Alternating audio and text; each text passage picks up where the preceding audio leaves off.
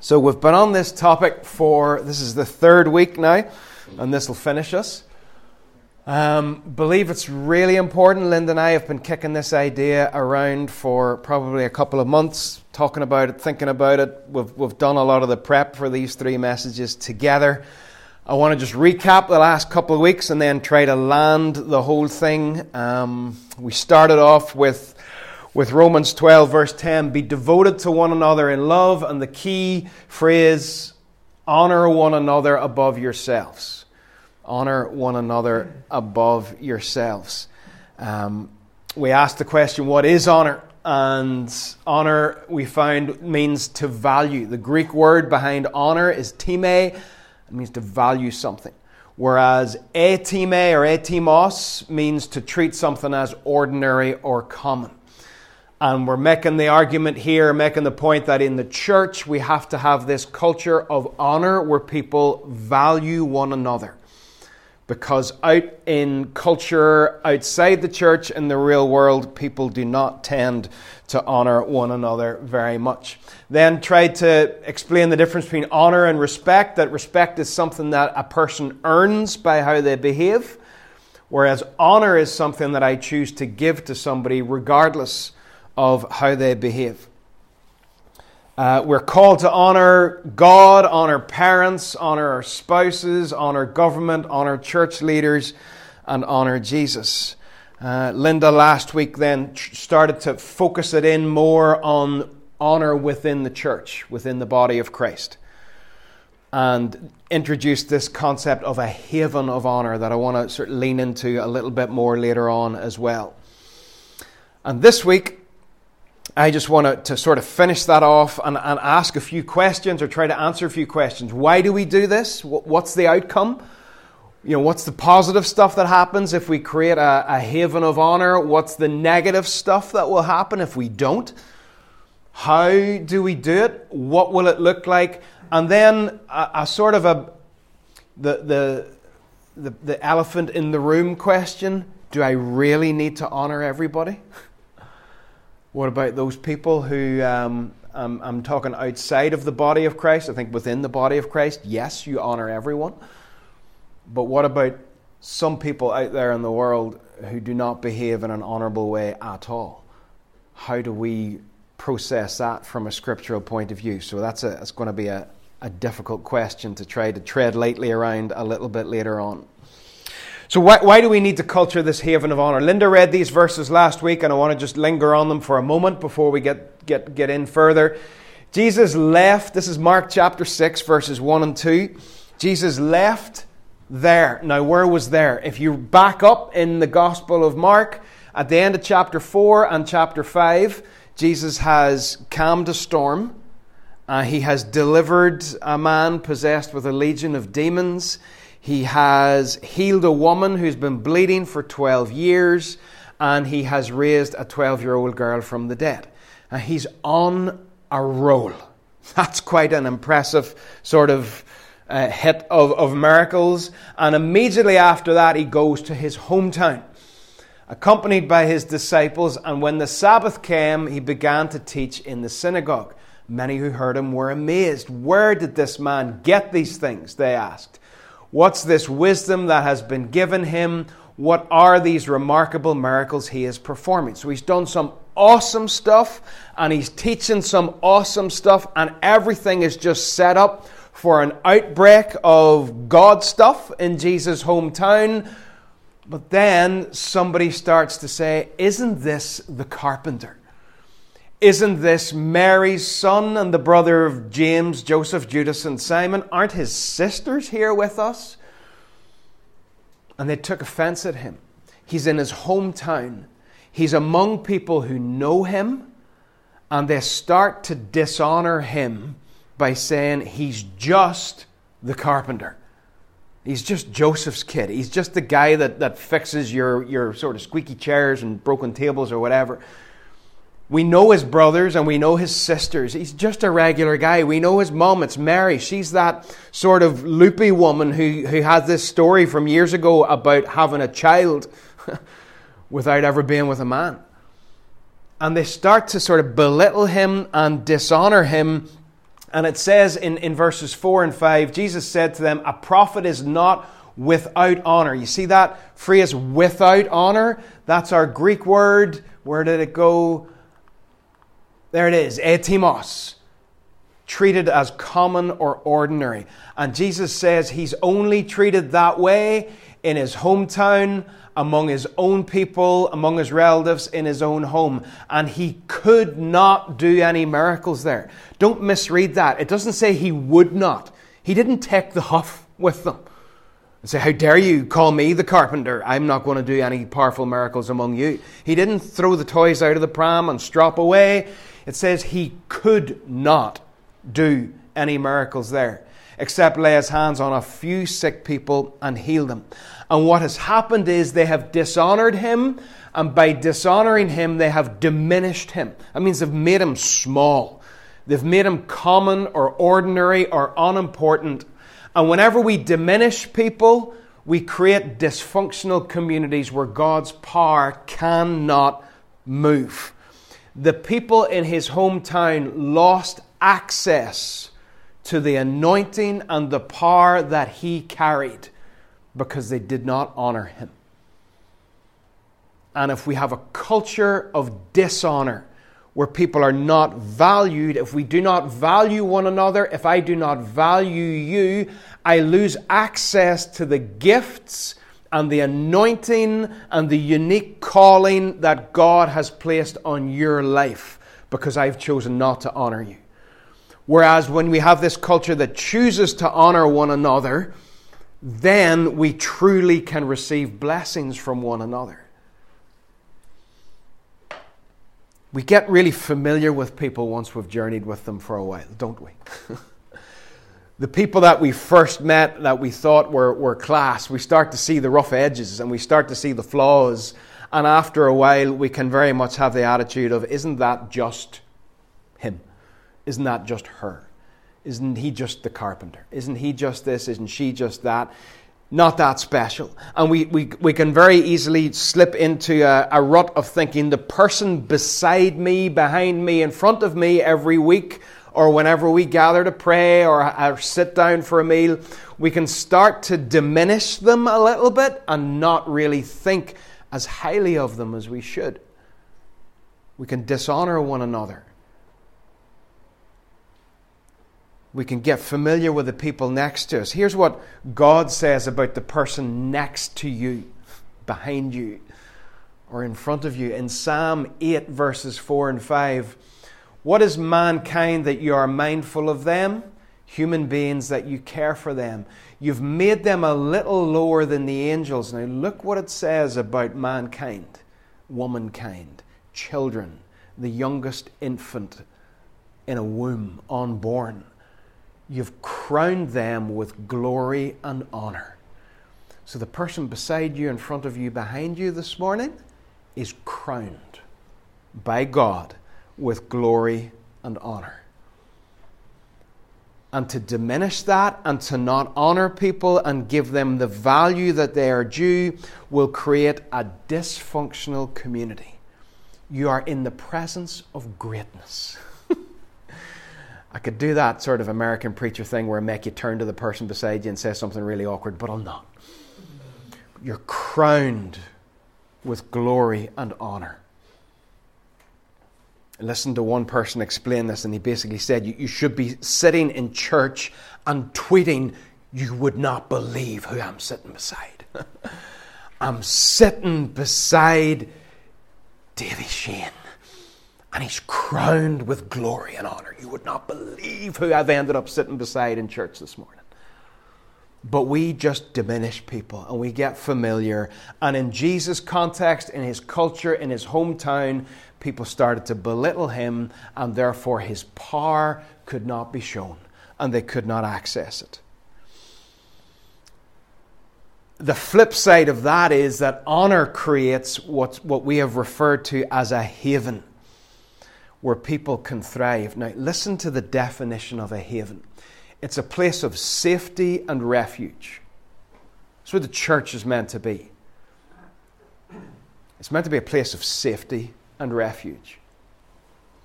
And look at this as well. A place offering favorable opportunities or conditions.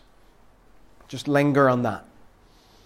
A place offering favorable opportunities or conditions. People who would not be able to thrive elsewhere can come into a haven of honor and thrive. People that culture and society might look down on, trample on, ignore, belittle, push into a corner. You've got nothing to give. You're not impressive. You're not special. Leave us alone, and just push them down. When they come into a haven, they find themselves in a place that offers opportunities and conditions. Favorable opportunities and conditions. It's like moving a plant from a part of the garden where it's just in all of the wrong conditions. It's in the wrong soil, and it's got the wrong amount of sunlight and the wrong amount of moisture, and everything's wrong and it can't thrive. And moving it into a place where all of those conditions around it, the culture around it, is all geared towards thriving and flourishing. That's what a haven of honor means. A place where people can be restored, a place where people can be built up and can live to the full and fulfill their calling and their gifting and their unique identity in Christ. That's what a haven of honor does. We use a phrase quite a lot, particularly as we pray on Tuesday nights. We talk about restoration and a house of restoration. And I would say to you that if we're going to be a house of restoration, then we have to be a haven of honor. Because by default then, when people come in, they will be in this place offering favorable opportunities and conditions to truly be restored, to be healed and to thrive. So how do we do it? I mean, what are the practicalities? What are just some scriptural and not even, most of them scriptural, some of them just common sense ways of creating this culture of honor? First of all, everyone has to play their part. 3/4 of a church community cannot create a haven of honor. Everybody gets to play, from the very youngest to the oldest, from the loudest to the quietest. Everybody plays their part. Romans 12:10 in the English Standard Version says we are to outdo one another. Competition in the church is normally not a good thing, but here's a healthy degree of competition. Outdo one another in showing honor. The way I picture what happens when we gather on a Sunday or a Tuesday or for a meal or to hurl ourselves down a steep hill sitting in a wet tube on a snowy evening, what I picture when we do that, I literally look at those windows and I see rocks rolling along the car park and in the door. Because Peter and Paul as well use this imagery. Peter talks in his first letter about us being living stones. And I see each of you as being a rock, a living stone. And on its own, it's good. But whenever those stones come together, they all sort of pile up on top of each other and they make a dwelling place for God. That's what I see. That's what I visualize as the church comes together. We do something together that we can't do on our own. And one of the most difficult things of the last couple of years, frankly, has been a lot of the time precious stones are missing because of sickness and because of various different things. And we really miss those parts of the spiritual building whenever they're not here. But that's what I view it as. And it's the same thing when it comes to building a haven of honor. Every single person has to play a part. Every person. No one gets overlooked in a haven of honor. No one is pushed into the corner, diminished, belittled. In 1 Corinthians 12, Paul uses the analogy of the body. Linda again touched on it last week. The eye, can you imagine if one part of your body said to another part, I don't actually need you? Is there any part of your body that you can function comfortably without? I get mocked about my toes. I've got lovely toes, but I get mocked about my toes all the time. But if we didn't have toes, you wouldn't be able to stand up. You know, one part of the body can't say to another part, you know what, you're not very nice. You're a bit, manky or whatever. I don't need you anymore. The eye cannot say to the hand, I don't need you. The head can't say to the foot. If the head says to the foot, I don't need you, then the head's not going anywhere because it's the foot that gets the head around. Yeah? So nobody gets overlooked. And in fact, in that passage, Paul emphasizes the fact that it's the sort of behind the scenes, less presentable parts that actually you can't function without. And in any church community, in any haven of honor, there will be quiet behind the scenes members, but you pull them out and you watch the Jenga tower fall. No one gets overlooked. We need to honor each other by honoring each other's stories. One of the things that we sometimes do is we meet people and we project our story onto them, and we assume that their life is exactly the same as ours, and therefore why can't they behave in exactly the same way we behave? But everybody comes in with a story. Everybody comes in with a background. Everybody comes in with 10, 15, 20, 30, 40, 50 years of a story that has shaped them. You've got to honor the story. You've got to honor and respect where people are coming from, and that they're not going to be necessarily in exactly the same place as you are. Honor the story. You've got to honor the calling. Just because somebody's gifting is different from your gifting does not mean it's less important. You honor the calling on somebody's life. Respect the difference between you. Help each other to thrive instead of just thinking, well, they just do such and such type of church ministry work, whatever, and it's not as important as what I do. No. Honor one another's calling. Honor the sacrifices that people make. To be part of a church like this is a sacrifice. Because people will tell you it's not a real church. And it's a lot easier to go to maybe a more established church, a bigger church, a church that's got all the sort of the bells and whistles, everything in place. There's a degree of sacrifice involved to be part of something like this. I honor that. I honor that. It's not the finished article. No church is, but a lot of churches look much more the finished article than this. But I honor those who have made sacrifices to get this established and to stick with it. And although we've been here, I guess, about 5 years, there are relationships that have been going on for 20 years in the background where God has been at work.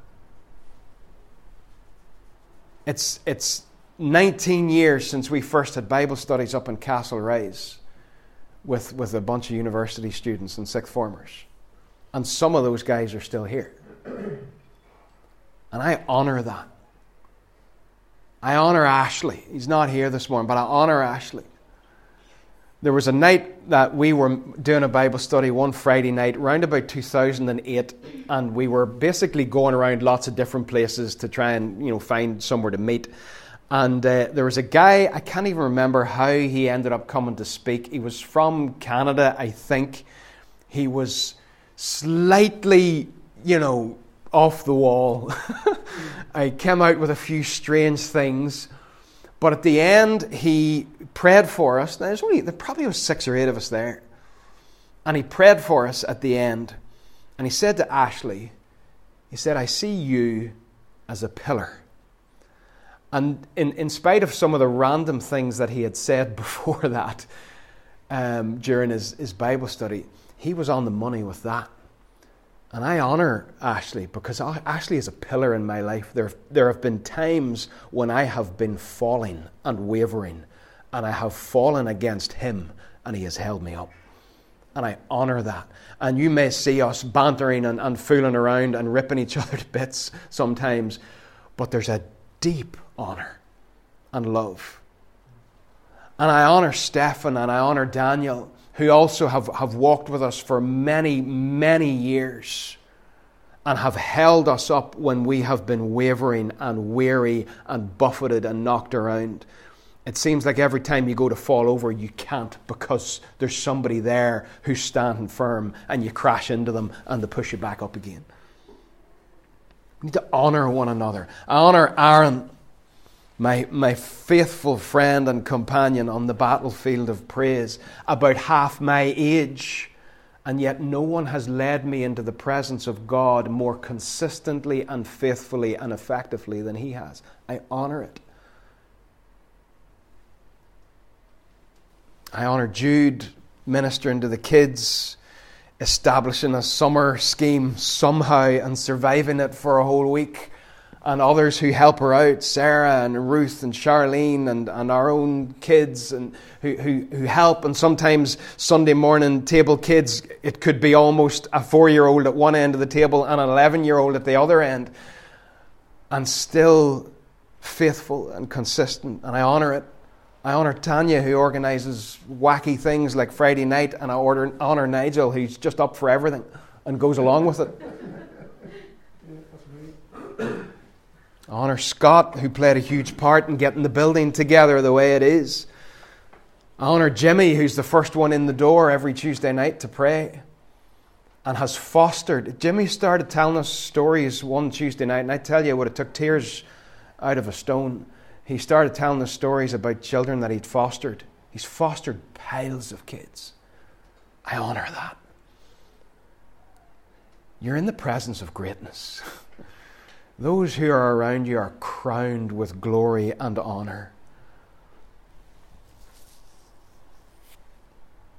I honor my own kids whose friends all go to proper churches. And I honor Linda.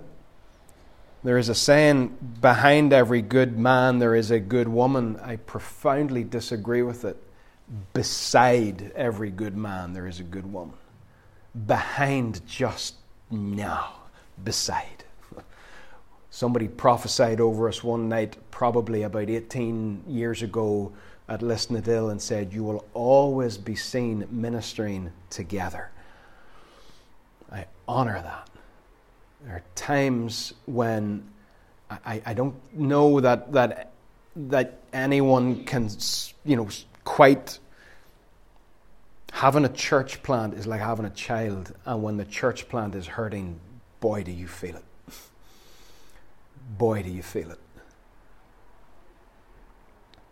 We need to honor one another, the sacrifices that people have made to establish and to be together. Honor those for whom it's really difficult just to actually get here on a Sunday. Whether that's due to circumstances or discouragement or whatever. And every Sunday morning is a battle to actually be here. I honor that.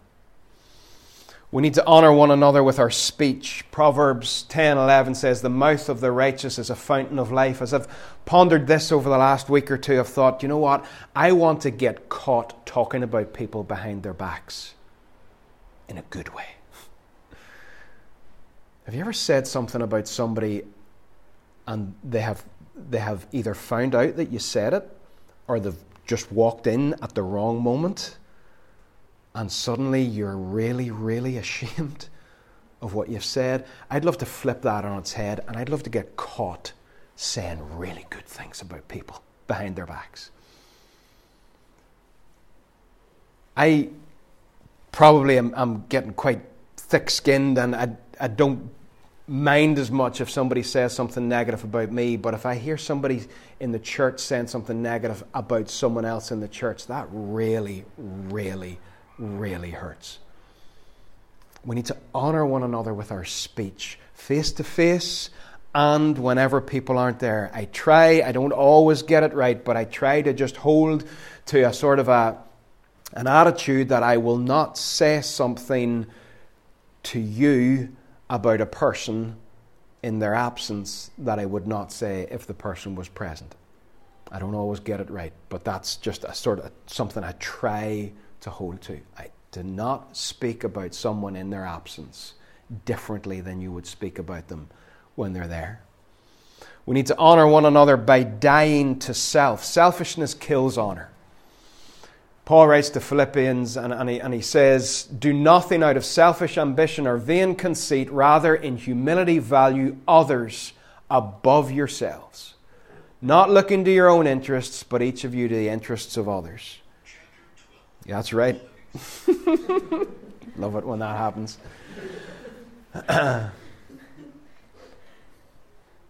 Honor one another by showing grace. Do you know what? Give each other room to make mistakes. Let this be a house of forgiveness. Let this be a house of forgiveness. Let's dwell on that parable about the guy who was forgiven much and refused to forgive somebody else who only owed him a tiny debt. We are forgiven much. Let it be a house of forgiveness. Let it be a place where whenever you make a mistake, whenever you screw up, you get something wrong, you do something out of character, you let yourself down a bit or whatever, that you know, I'll be forgiven. I'm part of a haven of honor, a place of grace, a house of restoration. I'll be forgiven. My brothers and sisters will pick me up again. They won't hold it against me.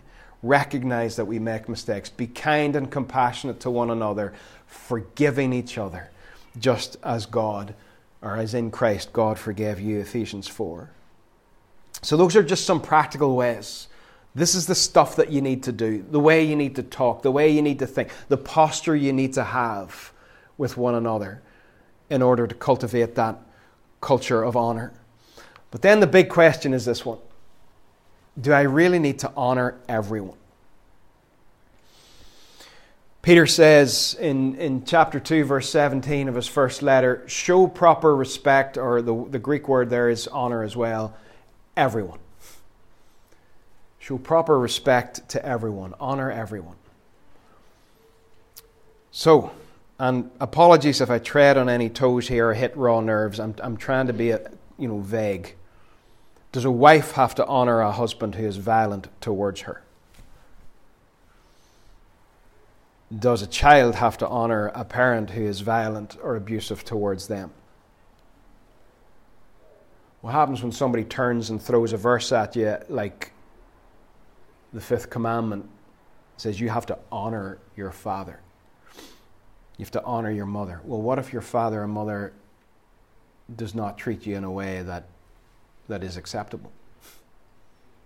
What if that person, whether it's your employer, parent, spouse, someone else in your sphere of connections, is just actually evil? What is, and then they throw a verse at you. The Bible says you have to honor me. And I think the church hasn't thought about this enough.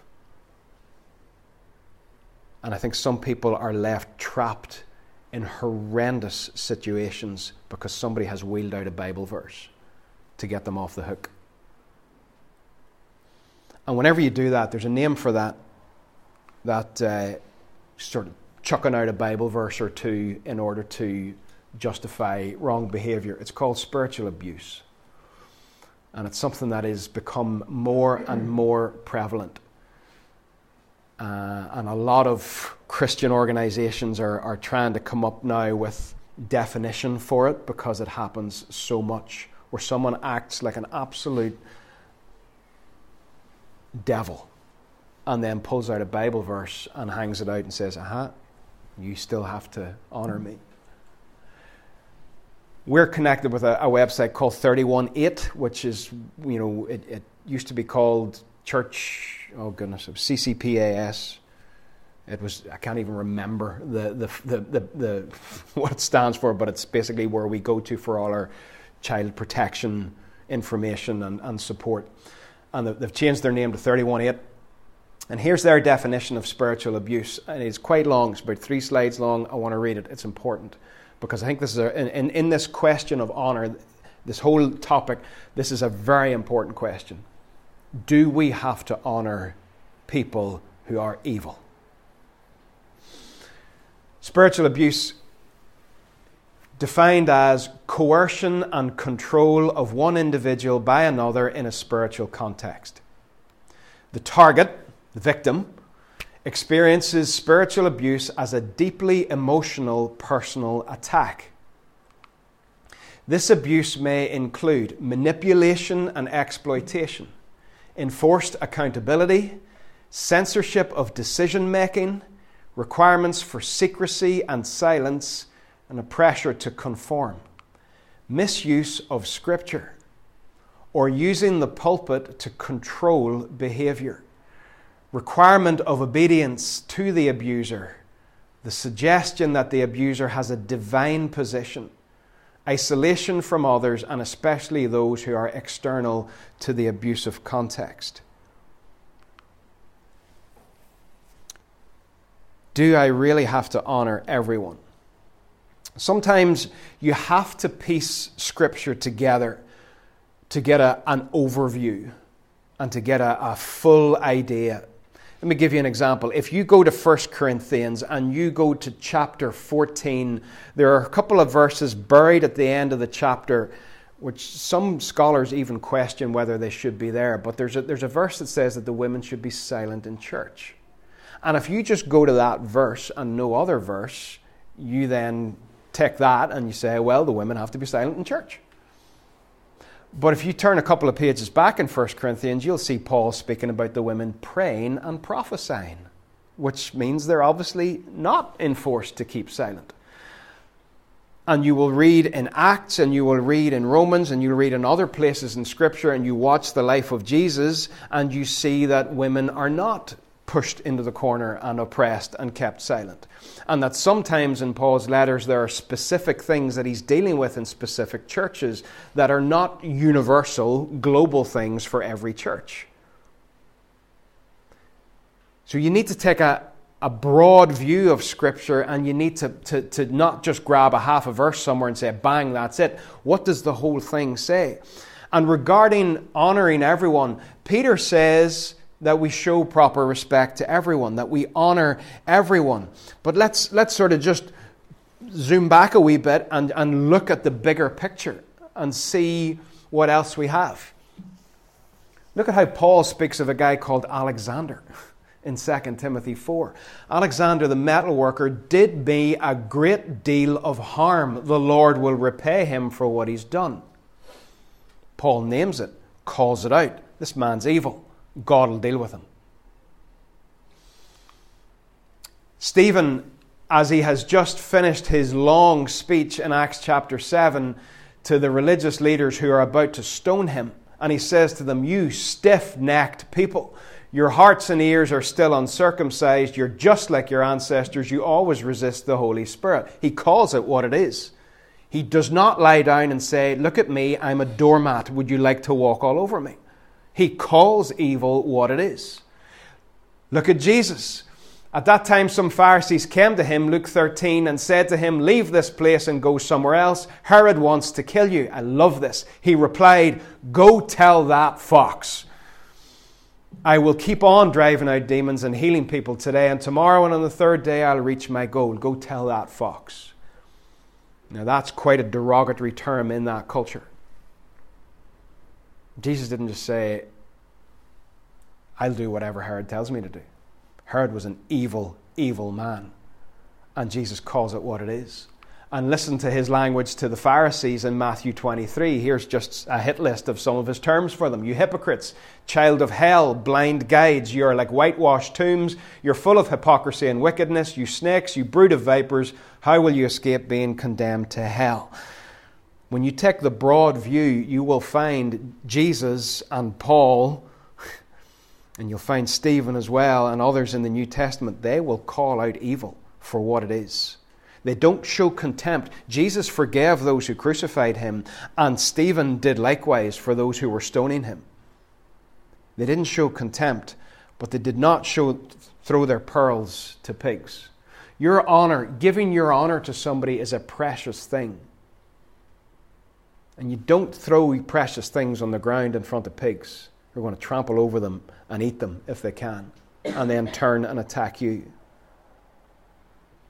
And I'm treading lightly here, but on the strength of how Jesus spoke about Herod and the Pharisees, how Paul spoke about those who opposed him, how Stephen spoke about those who are about to stone him, even though he forgave them, I would say that there are those whose conduct is evil and they are undeserving of honor.